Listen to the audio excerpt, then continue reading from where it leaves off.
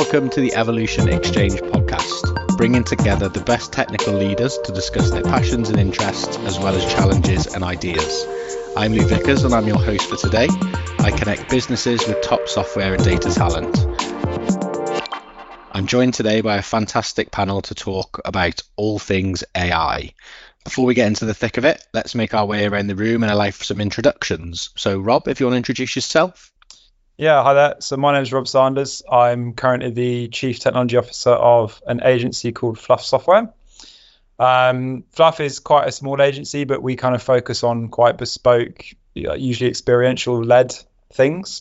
So think of tourism sector, things like innovative, usually graphics-heavy designs. But we've also done some kind of more innovative stuff on things like wearable tech and embedded software as well. And we're actually seeing at the moment a massively increasing demand for like AI-led experiences, usually just tapping into existing LLMs like OpenAI and ChatGPT, but like other sort of side tangential use cases of that as well. So very topical for us. Brilliant. Thanks very much, Rob. And Dave? Hi, my name's David Parr. I'm the founder of Engi.ai. And Engi.ai is a AI and machine learning platform specifically suited to the needs of the utilities and energy industry. Great, thanks, Dave. And Sam? Hi, I'm Sam Costelloe. I'm head of data engineering at IVC Evidensia, which is a global veterinary care provider. Brilliant. Thank you, Sam. And finally, Krisztina. Hi all, I'm Krisztina Sinkovicz. I'm AI and software lead from Small Robot Company. What we do is we develop robots for precision farming, to reduce chemical inputs and make farming more economically viable and for the farmers themselves and more sustainable for the environment. That's great. Thank you very much, Krisztina. So now we're all introduced, let's move into today's topic. So you all have a question or a statement that you'd like to speak about that focuses on the different aspects of AI. What we'll do is we'll work around the room asking each of you your question and the reasons behind it. And each of you will have the opportunity to give your take on it when we move forward. So let's start with Rob, who had the question and wanted to speak to the panel about being, how can people trust everything the media shows us with AI advancing so much? So if you'd like to give a little context around your question, Rob, and then we'll move into everyone's take on it. Sure. So when I read back this question, I actually thought it sounds quite conspiracy theory-esque. And that really wasn't my kind of intention. So I'm not kind of suggesting there's kind of evil, malicious cabals around the world also generating kind of false content, which you never know, it could be, but that's not really what I'm more on about, kind of the accuracy and of the facts that often these models produce. So if we take ChatGPT as an example, it is a phenomenally eloquent and powerful tool, something that I use every day. So if I'm writing code, I'll often use it to help auto-generate code snippets and things like this. But it will also predict things which are completely incorrect but appear to be really, really coherent and really, really, they could be facts, essentially. And it appears to me that it seems as a media organization or as a platform, so take Facebook or Twitter today, their job has become exponentially harder because not only do you have people saying all sorts of stuff on all sorts of fringe elements, you've also now got content which has come from potentially a non-human source, which is very often hard to tag as this has actually come from an AI, not a human. And it's also quite hard, unless you've got reams of people doing it, to fact check this stuff. I actually asked ChatGPT this exact question to see what it would generate. And I'm not going to read the entire thing because it's quite a long answer. But it suggested that, it actually agreed with me. It said that it is a particularly complex issue and one that is a challenge for today's society. It suggested that critical thinking and cultivating critical thinking in our society was one of the kind of potential solutions to this. Increasing media literacy, having fact-checking organizations that could help vet sources of information, having lots of different diverse sources. So if you rely on just Fox News, for example, if you're in America, you're probably not going to get a balanced, healthy diet of media. Transparency and accountability, and then other technical tools to try and flag up either inappropriate or more likely just in sort of factually incorrect content. So I'd welcome any kind of other input here, but it seems to me that we're in this sort of really interesting in-between stage where we have this phenomenally capable tool, but there's still quite a few obvious flaws with it. And until we resolve some of those flaws, we have quite a tricky situation to potentially navigate. That's brilliant. Thank you, Rob. So we start working our way around the room to get people's views and opinions on it and have a discussion about it. And if we come to you first, Dave? It's a really neat question. Because notoriously the initial sort of LLMs were not released, right, for fears of propagation of disinformation. And that OpenAI have often cited that as a risk factor that delays their open source publishing. It's definitely an issue, and as well as the social media requirements that you brought up, Rob, one of the other areas where they have to tackle this kind of now is journalism and real-time journalism. With continuous blogs and continuous updates that are put out by places like The Guardian when the drone attack happened on the Kremlin a few weeks ago, and also local to me in Cardiff, the BBC were reporting on a tragic kind of electric bike accident that killed 2 teenagers. And initially they were not certain, because it was all based on submitted footage from locals, how accurate it could have been. And one of the things that I noticed in that live blog is that the BBC have formed a group called BBC Verify. And so BBC Verify are an attempt at that organization to go around and fact check and cross check. And I think that from the blog that they've written up, the BBC have done a better job explaining what they're doing than I am. But they have that on 2 fronts. They've got a group of people who are trying to create detection mechanisms that will automatically scan for watermarks, will scan for issues in the diffusion, the stable diffusion, image generation, things like that they think they can get some traction on. But also it's merged with a OSINT, open source intelligence cross-checking analysis. So if one person sent me the video, maybe not. If 5 people sent us the video, the metadata all checks out, the timings work out, the angles can be corroborated of the event from multiple sources. And that's a human process, that's a human verification process you're identifying, then that does go a step further towards helping that problem, but it doesn't scale. The BBC have the resources and the responsibility to do this work, but that's not a Twitter-sized, Facebook-sized solution. That's a journalism-sized solution. So obviously, categories either side. Brilliant, thank you, Dave. And Sam, have you got any thoughts around it? Yeah, mine's going to be similar to Dave's in regards to it's like the weighting behind how much ChatGPT and all this content is being AI generated. So it's like you said, with the journalism in regards to who's reporting this, where's the feeds coming from, like the collaboration on like the imagery and everything. It's like we need to be able to sort of give like a mark of quality. Very dangerous word to say, but like in regards to we've taken our information from these sources. It's all come from this Facebook group or this Twitter feed, or where it's coming from, and try and source it and give a bit of a collaborative effort in regards to, we think this is the real message based on all these different sources, and based on the history of those sources, we trust them or don't. But like Dave said, like doing that in real time is going to be mind blowing, because it's just not viable. I say it's just not viable. It is viable, but at what cost? And when we're talking about real time information, like updates happening every second, are we really going to wait a minute, 2 minutes for all that effort to be collaborated and sort of all that information coming out? So yeah, for me, it's just like, how do we monitor this and sort of get that information back to the person who's reading it, that they're not just reading something that's come from potentially a more interesting source. I'll use the word interesting rather than another word. That's my view. Brilliant, thank you, Sam. And Krisztina, is there anything you'd like to add?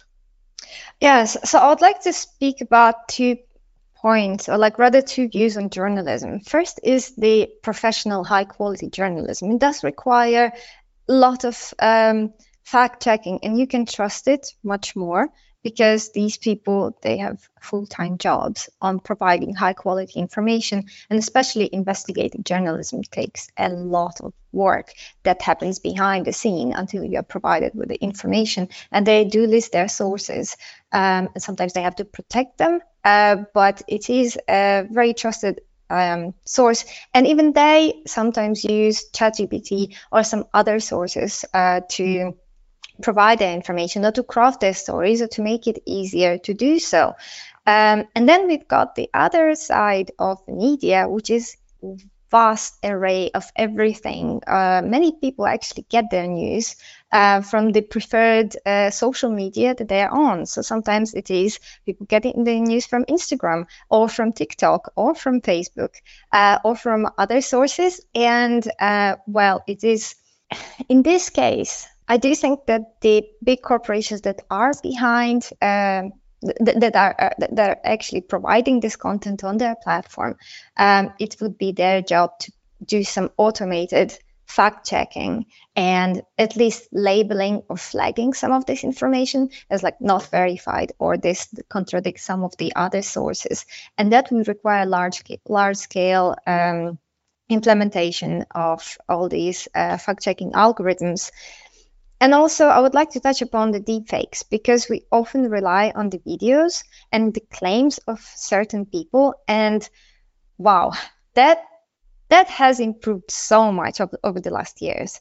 And I remember every now and then there is a new article or news about new technology being used to detect deepfake. But they are just getting progressively better. So we are in this race of catching up with this technology getting all the time better. Yeah, so that is my take. Brilliant. Thank you, Krisztina. And if we come on to Dave's question now, which was how can AI contribute towards sustainability? And again, we'll come to you, Dave, and then we'll circle around the room to get everyone's opinions and views on it. So founding Engi.ai is sort of driven by a broader interest in sustainability, which has been there for a while. Like, I studied environmental science, not computer programming at school. And one of the sad side effects of LLMs, as well as accuracy and sort of faking, is environmental impact. And there have been some fascinating, terrifying estimates, because the estimates are all we can really go on the cost of training these LLMs and how much carbon emissions the data centers that run the GPUs are sending out. And that's tragic and probably factual, but pretty difficult to understand. So one of the curiosities that I have is, how far can we recoup those losses? We've already spent that money. We've already emitted those carbons. The models are trained. Those assets can be loaded up by our machines now. We can work over them with LangChain, or we can build stuff around them. But the application in sustainability seems to not be widely explored, in my opinion. So one of the things that I know is happening is that there are work going on to analyze carbon footprints. Sorry, can I cut that out? There's work going on to analyze the carbon footprint of companies based on their filings, on their financial records, on how they conduct business, taking that free text that exists as a side effect of building a company and trying to attach carbon footprints to it. And that's a great example, not done by me, done by another group I'm aware of called Metabolic. And that is a really interesting project. And so I'm curious to learn about any other projects that sort of try to give back the burden that we've loaded with these carbon intense processes, and see what other projects are out there. So if anyone knows any, please let me know. Brilliant. Thank you, Dave. So again, like last time, if we start working our way around the room and getting people's views, and if we come to you first, Sam. Yeah, it's an interesting one. So I was looking, when I saw your question, I was looking at more about looking at resource management around the world. So also like carbon background, but like more about mining, and mining for oil or mining for like rare minerals. Like how AI can be used to sort of process those. So we always know all the big business like BP, Shell have thousands of models and data scientists analyzing what's the value of mining a particular oil field out in the North Sea or wherever it is. Like my view is how can we, like with the sustainability, is that factor now being fed back into those models sort of thing? Like all these big models have been saying like, oh, we're going to hit this oil field, because it's going to make us a lot of money. But then like that, how are those new modern sort of ways of thinking, like especially like that sort of the green energy sort of stuff, feeding back into those in regards to, well, you could invest or go to this oil field and it would generate this much profit and revenue. Sorry to bring it back to money. I don't like doing that thing normally. But like in regards to, like those feedback loops in regard, well, actually, is this investment better going into more sustainable things, like looking at wind farms and all the other sorts of green energy out there, and looking at like almost that model, not just recommending going for this oil field, but recommended almost an alternative. and saying off like almost I'd be able to offset like the weight, like the energy or the idea of going into those sort of routes. That's what I was sort of thinking about it. So I think, yeah, it'd be good to see like AI not just saying this is good to go use this oil for now because it's how the value's gone up. More about like saying, well, actually maybe not, or saying alternatives. Not it's ever going to get there because that's beyond what we can do at the moment. But like it's that sort of wider thinking about how these AI models sort of feed together to sort of get that sustainability, putting sustainability at the forefront. Brilliant, thanks, Sam. And Krisztina, I'd be keen to get your views on it. Yes, so I would go back to Dave's initial statement, which was about how we already trained these models. It already has all this carbon footprint has been already made. So how do we benefit the most out of it?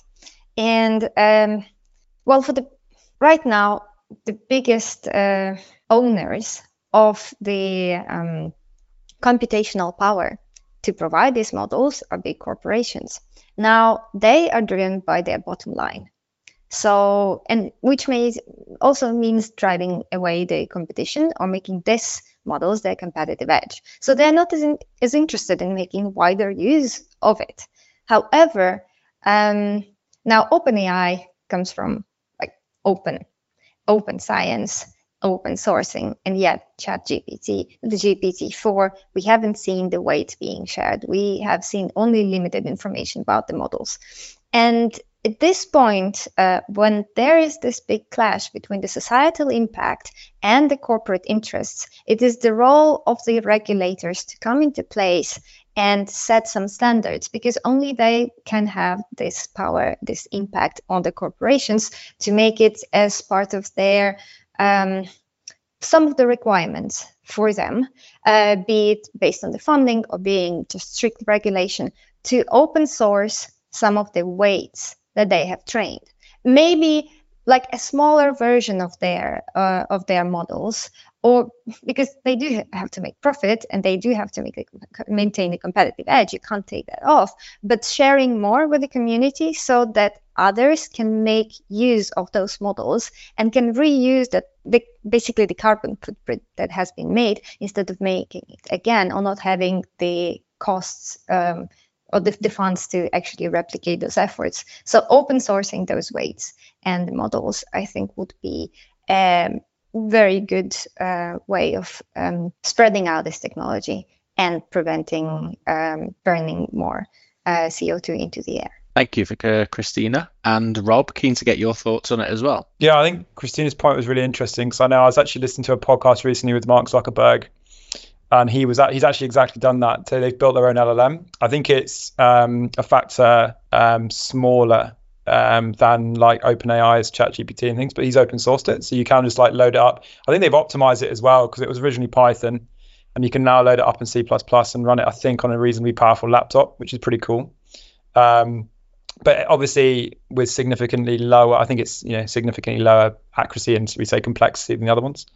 So it's good to see that sort of thing is starting to happen, and that even these big corporations are starting to think like that. When you mentioned your question, two things sprang to mind like immediately, and one was innovation. So you mentioned that we've trained these things and we've ejected all this carbon into the air, and that's true. But if we had managed to transition, for example, onto more renewable energy sources, then perhaps training these things wouldn't spit all that carbon into the air in the first place. So if we can use these tools to almost make themselves green through innovation, so like, okay, look, make a more optimized solar panel, for example, and power yourself using that only.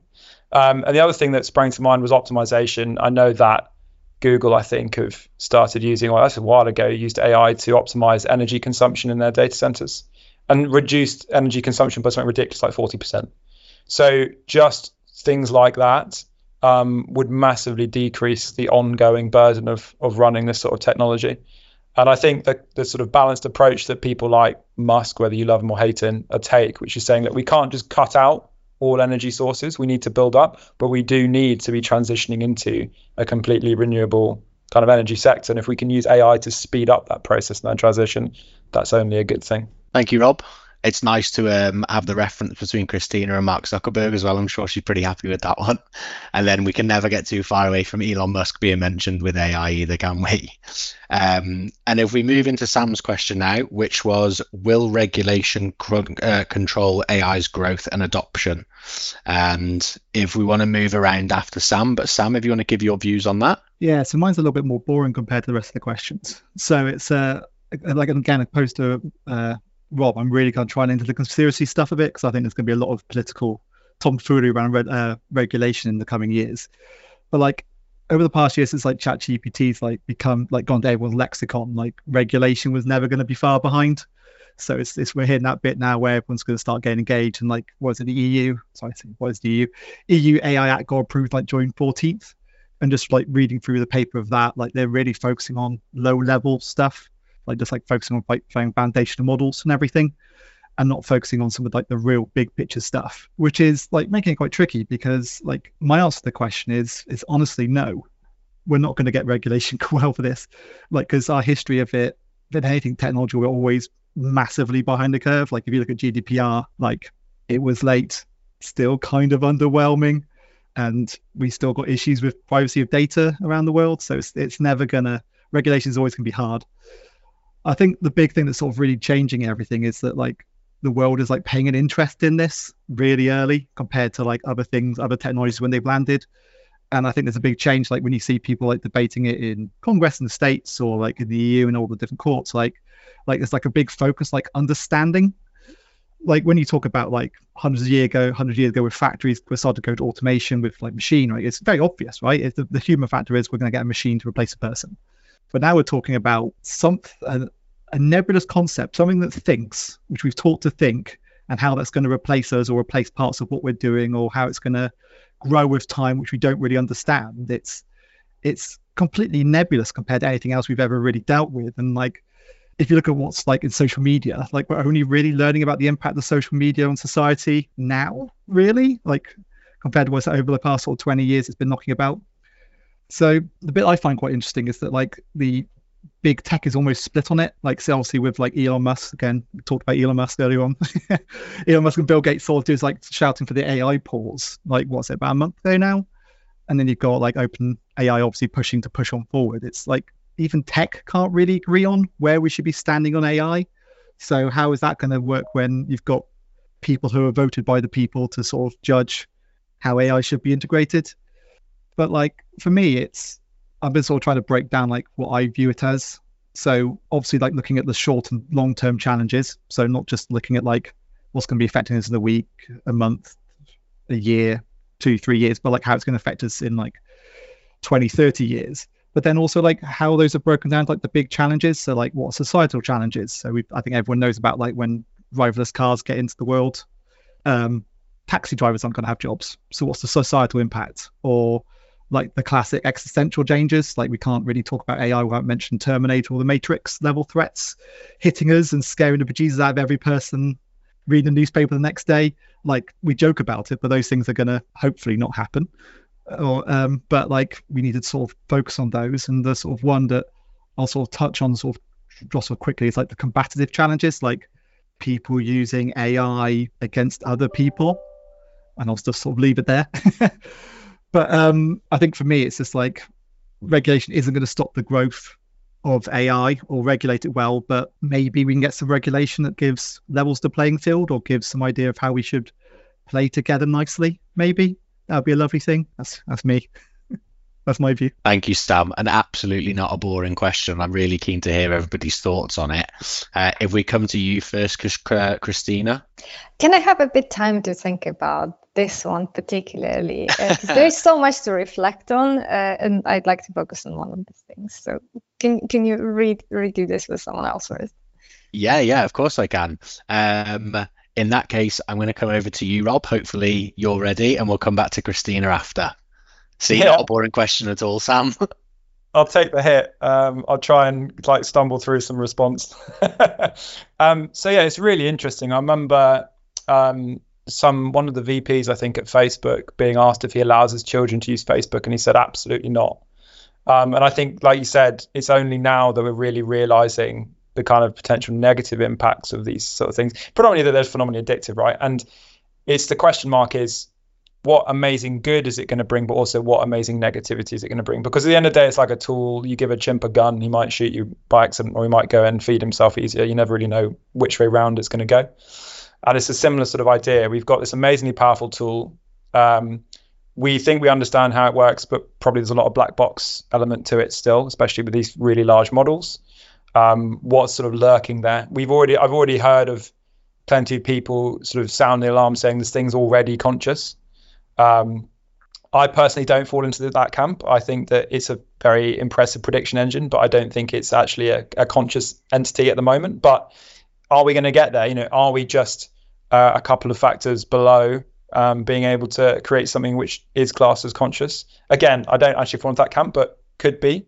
And so should we be preparing now for these sort of eventualities? And the problem with legislation, like you said, is that we're usually playing catch up rather than being proactive.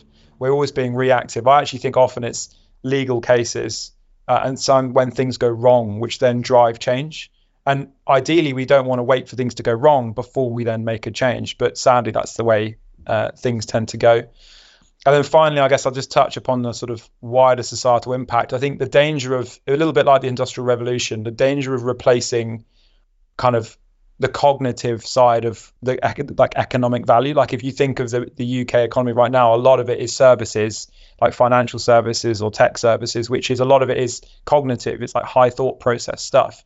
If you start automating away a lot of that, which again, we're getting close. I don't think we're there yet, but we are getting close to. And certainly a lot of the kind of repetitive elements you can automate now with these large language models. What impact is that going to have? Like mass unemployment? Are there going to be replacement jobs? Is it going to create new jobs? So a lot of questions that we should really be addressing, I think, sooner rather than later.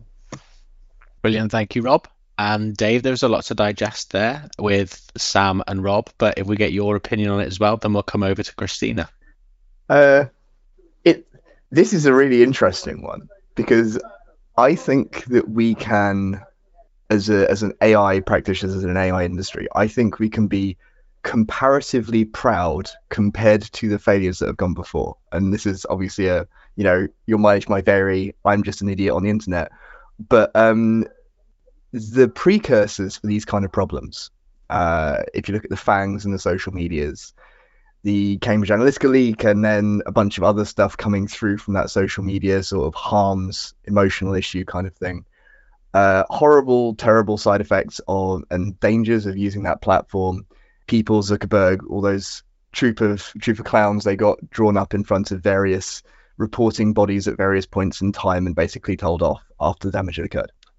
So if we take that as the precursor 10 years ago, precursor for the last 5 years for these kind of scenarios has been the precursor for these kind of things for the last 5 years has been crypto, right? And so you've had all the Binance people and the Sam Bankman. I'm going to get them mixed up now. It's Sam Bankman-Fried, isn't it? Is the crypto guy who had his crazy Cayman Islands scam.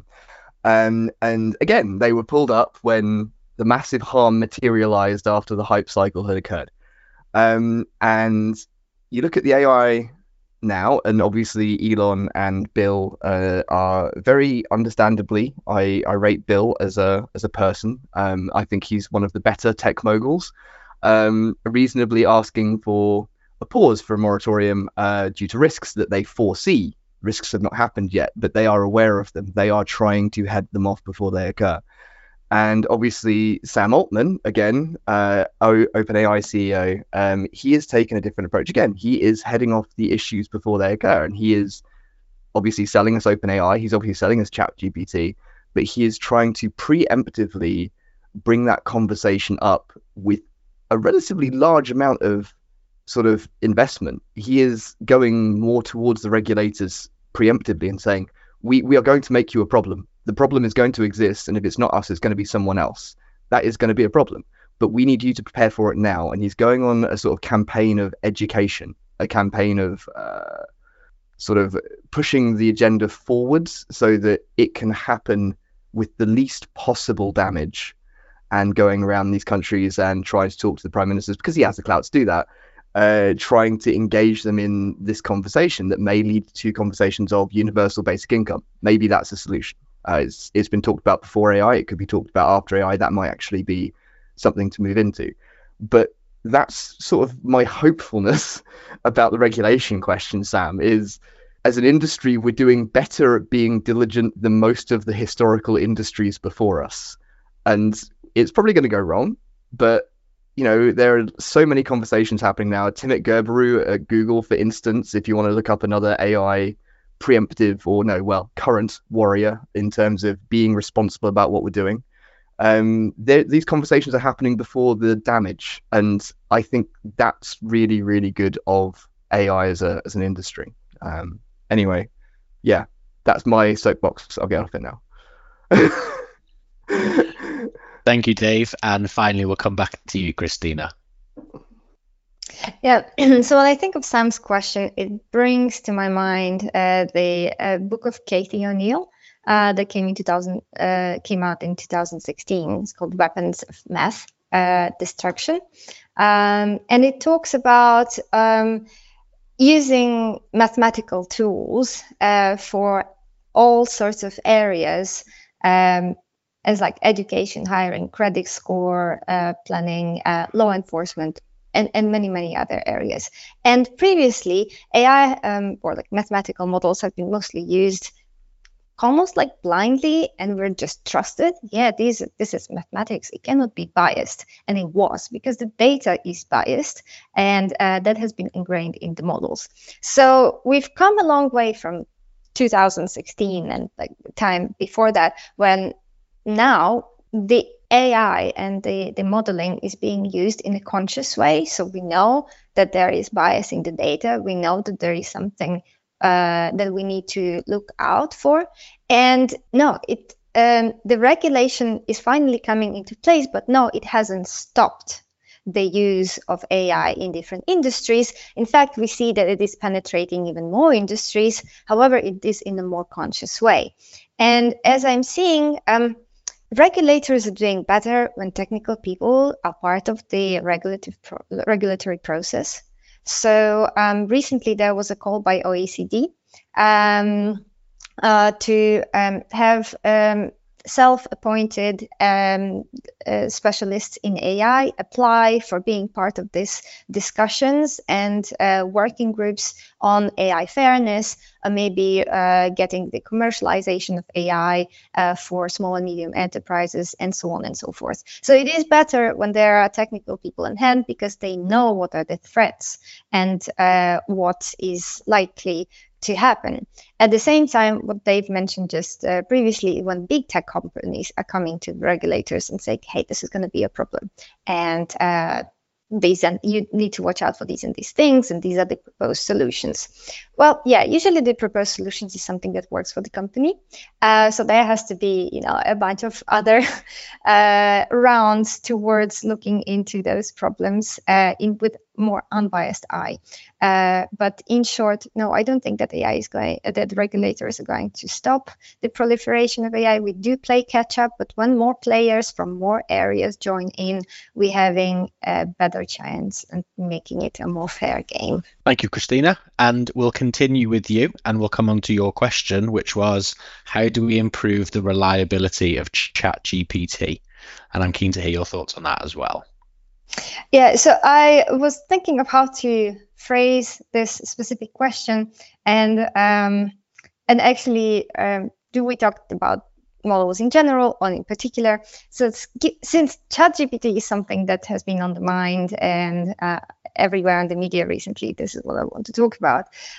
So probably a lot of you have heard about the story of an American lawyer that has filed a case, and with lots of very, very detailed references to previous cases on which he has built his case. And then when the court committee went through those references, well, it turned out that they weren't in the database. They came to the guy and asked him, so what's up? Where are these? Can you explain yourself? And he admitted to using ChatGPT.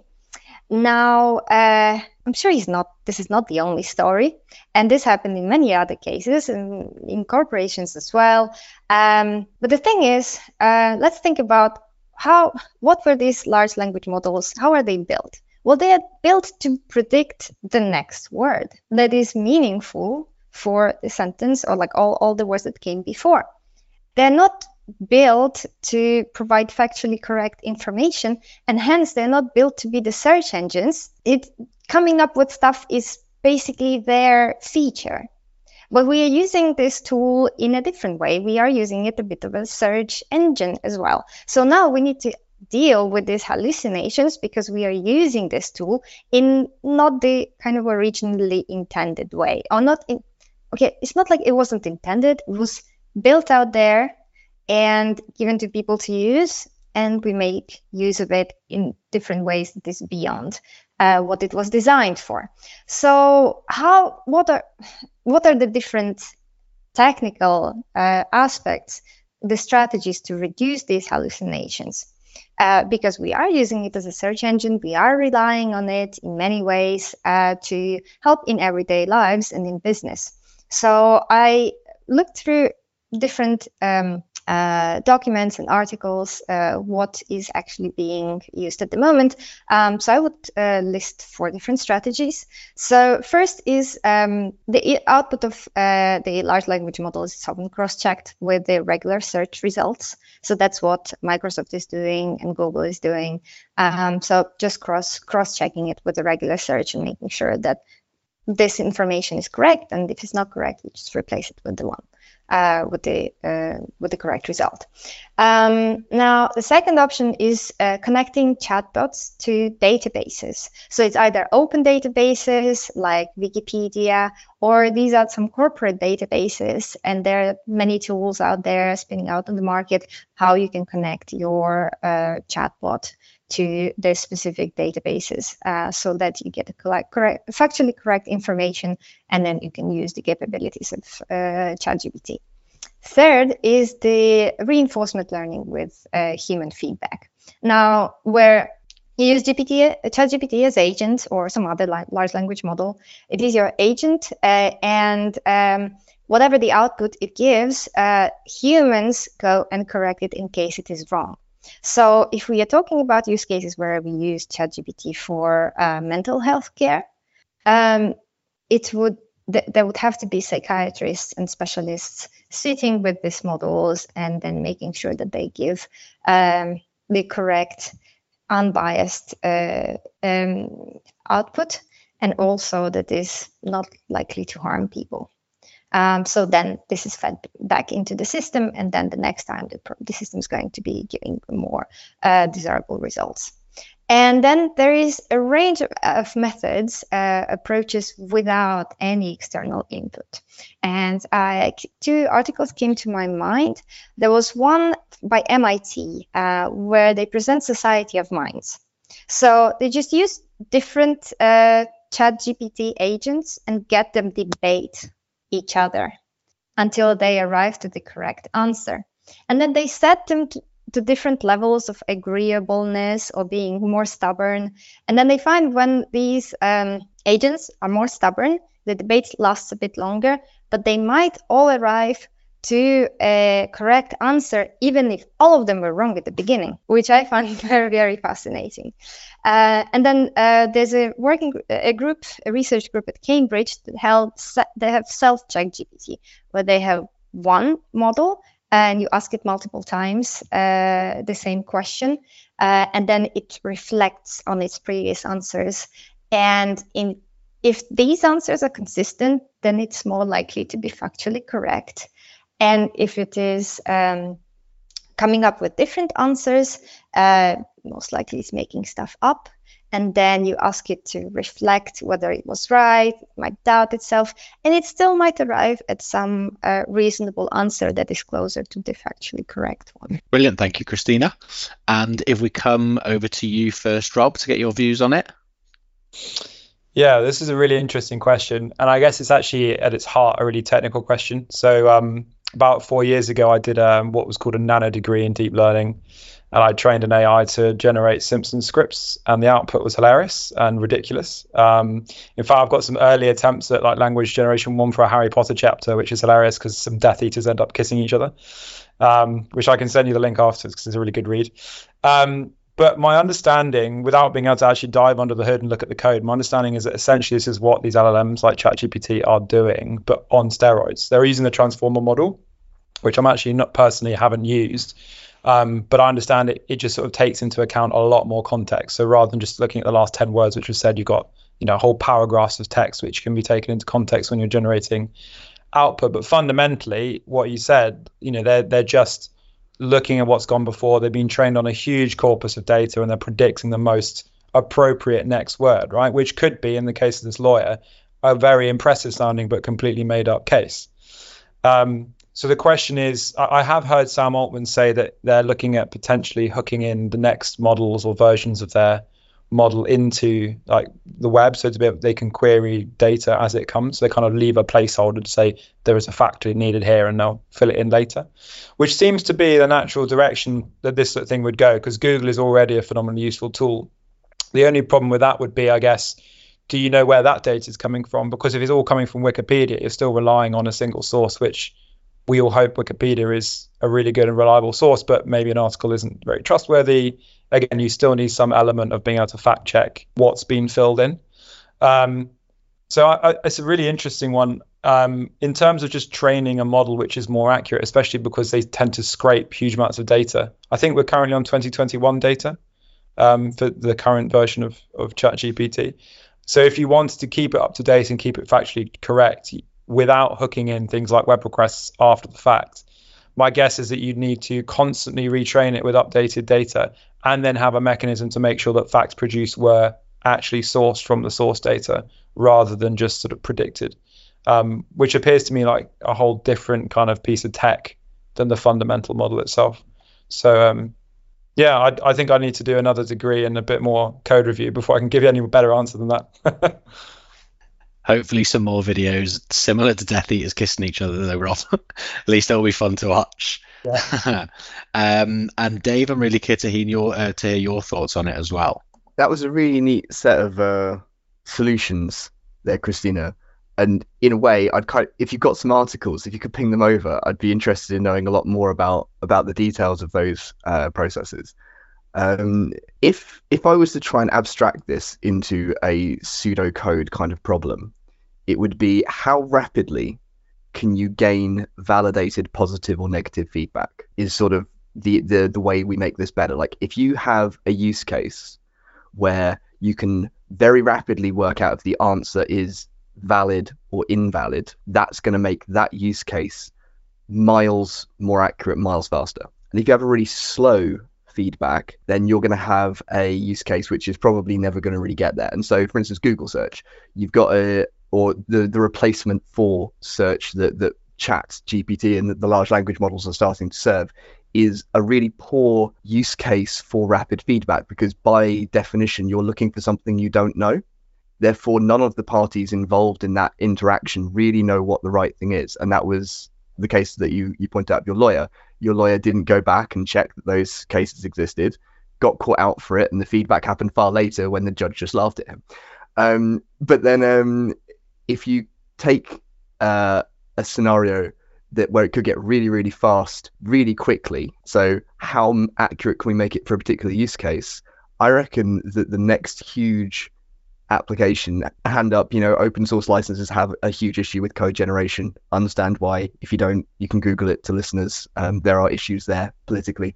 But if you take it purely in a programming scenario, it's very reasonable to expect large language models that are in a code generation use case to be able to potentially spin up a Docker instance inside its own runtime, execute the code, or at least validate that the code compiles if you're using Rust, and then it can go, man, I was wrong, I just hallucinated a whole package.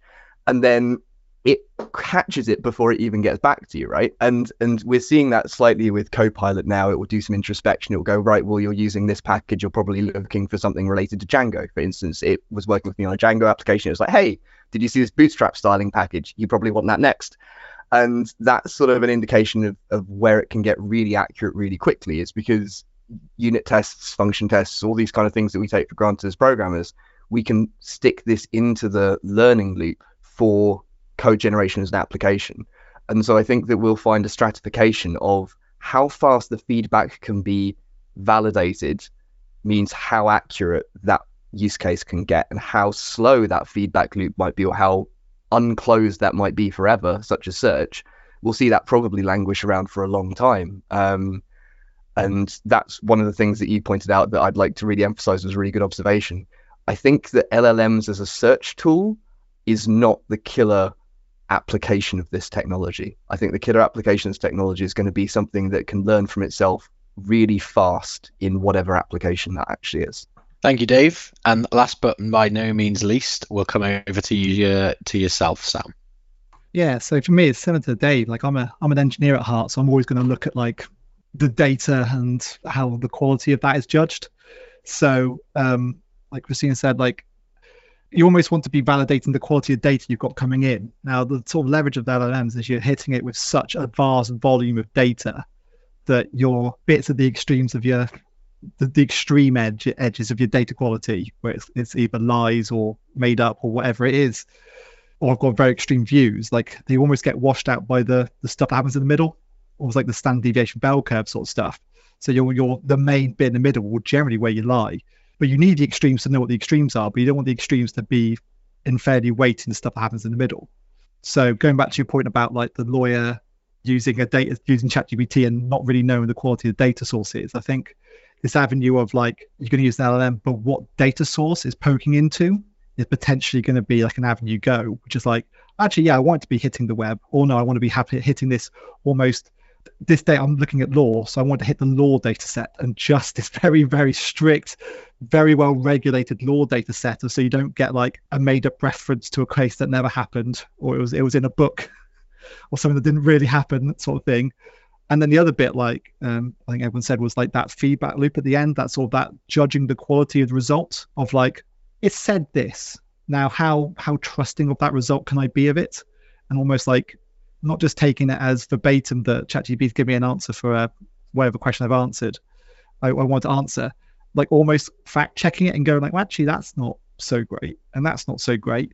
And almost being able to sort of feed that back and say like, well, these bits weren't great. Where did you get that from? And maybe you can not leverage that bit back, but that requires, again, vast amounts of people judging the data sets, which then almost doubles or triples the data set you've got now, because you've now got the original data set and now people judging that data set, which it now needs to feed back into the original. It's just an iterative nightmare and like it won't, like it's going to cost a bomb to do that. But I think that's where we're going to need to go with it, really, to sort of have that level of trust, and that what you're getting from ChatGPT is going to be meaningful and that you can actually use it at the other side. Thank you very much, Sam. And just to extend that thanks to everybody for taking time out of their busy schedules today and sharing their thoughts and coming together for the All Things AI podcast. Some very interesting comments and conversations, and thank you very much for coming on. So just to kind of go through the people that we've had on the podcast today, we've had Rob Sanders from Fluff Software, David Parr from Engi.ai, Sam Costelloe from IVC Evidensia, and Krisztina Sinkovicz from Small Robot Company. If you or anyone you know would like to be featured on a podcast, please feel free to drop me a message.